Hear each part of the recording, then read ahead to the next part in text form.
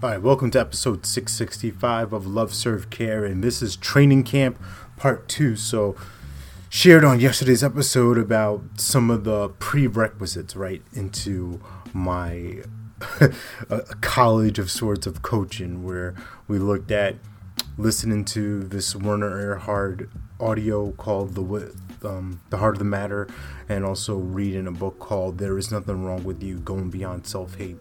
Now, the reason why I set those two things up as a requirement, as a prerequisite, because the work that we do in our coaching is strictly for creating. It's strictly for future focus, and I want to just have those other pieces in place so that we cover the foundation, so we can really let go of any self-judgment, anything of that sort that's going to block the flow of creation, of love, of expression to come through.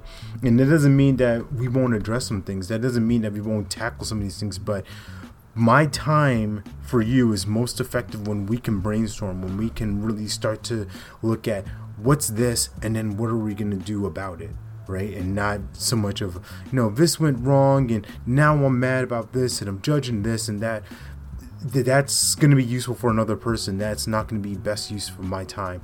And the reason why I do personalized, tailor-made projects, like I said, is for a singular focus. It's for one idea. It's for one clear, crystal thing, so that we both know where we're at, what we're looking towards, what we're pursuing, what we're trying to accomplish. And that's going to look in a way of both on two things, of like what they call the soul line and the goal line.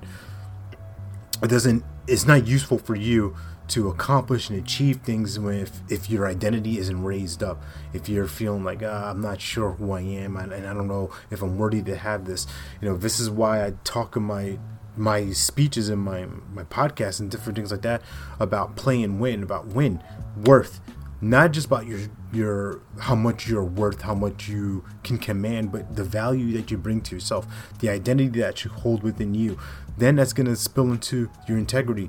If you know who you are, if you're clear about that, then we can get a great idea of what you can commit to and be disciplined about it, and what you will actually practice and apply and implement. And then a never-ending improvement. That's the game where the rubber meets the road. Are you content with just having a little bit of success, a little bit of significance, or are you playing the long haul game? Are you in this for the real deal reasons? And if you're somebody who's fun, who's enthusiastic, who's driven, who's determined, who's ambitious, who's relentless, you're just a little bit psycho and crazy and nutty, you're the kind of person that's going to do well with me.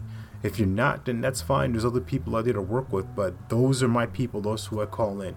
So that's the invitation to you. All that said and done, you're born to live your life with abundance. You're the master of your future, you control your freedom, and you have complete dominance of your thoughts, your emotions, and your habits. Take care. God bless. Stay blessed.